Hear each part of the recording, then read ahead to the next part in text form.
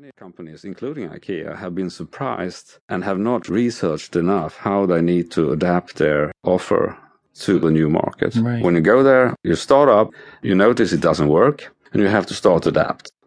This process can take some time. If you have institutional ownership with quarterly earnings and short-term profit demands, there isn't the patience to stick it out for a number of years before you become profitable. Yeah. In the IKEA case, it's a foundation, but there is a strong owner behind it, always having a very long-term perspective of everything we've done since 65 years back. Right. We can move into a country and say it doesn't matter if we're unprofitable for 10 years, because to stick it out for a number of years, for us, is the next 50, 60 years. Right. And so many companies just don't have that horizon. No, and it is a competitive disadvantage. So if you are privately held, or you have a strong owner with at least a majority, that's a big advantage. Absolutely. And the last reason is, in order to go into emerging markets, you need to have a very profitable home base. There has to be something that finances this for a number of years. Right. Especially when we move into a contraction of the economy like we have now. Many of these retailers find it hard in their home market.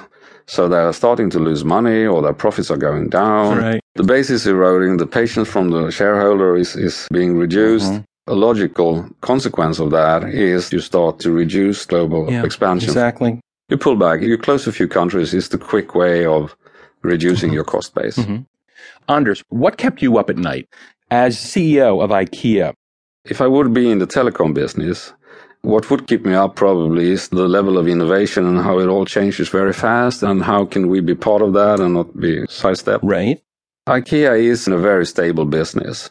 A chair has been a chair since 300 or 400 years, and most likely Exactly. people will still need furniture. Well, that's true. So it doesn't really keep me awake, that part. Competition doesn't keep me awake either, because I've seen very little innovation coming out of the home furnishing retail sector.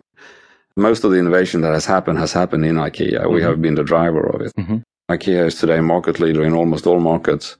And the threshold or the barrier of entry or expansion for anyone else has increased. And it is very difficult to compete with IKEA today. What does keep me awake is the biggest threat to IKEA is IKEA itself. The prospect of growth is the killer for us. So why is that a problem? First of all, we're still in the first generation of owners, and we haven't seen the transition to the next. What the effects of that will be in terms of dilution or not of the vision and values, and how that makes the company tick, is at least a potential. I'm not saying it will be, but it is a potential problem. And then you have the threat of complacency. When the company is doing well, as it has been for a very long time, you can feel it creeping in. You're not on the edge. You're doing very well. It's a constant battle to create a feeling of energy in the organization. Another big one is just the size of the company creates bureaucracy. There's 125,000 co-workers today. 10 years ago, we were 7,000. We've tripled sales. It's a big company. It's a different company. And when this continues, it's inevitable that you get bureaucracy. Even if you fight it every day, do everything you can, it just happens. Management is more distanced from the customers. Inevitably, this will slow the company down, make it less competitive. So how can you bypass these problems? You can't say, I'll stop growing. That's the engine and motivation of all people. One thing, maybe it's for the new management and owners to contemplate. In order to forego the situation where we become too big and uncompetitive, could be to break up the company. Right. I haven't seen a company yet that has done that from a position of strength. Usually if it happens, it's when you're down and out.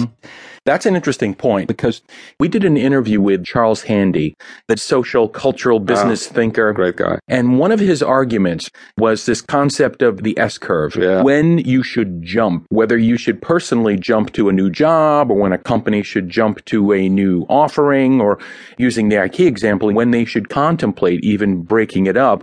He argues that you should do that just at the moment when everything is going great, when you have all the positive energy in the world, when you have, in essence, upward momentum, and you're in a better position to weather what happens because of those changes. Now, human nature being what it is, you don't break up a company or contemplate a job switch these days unless things are really, really bad. I agree. And ironically, Handy would say not so ironically, that's the worst possible time to do it, because your energy level and your capability is so low. I'm not surprised he's saying that. I think he's a great thinker.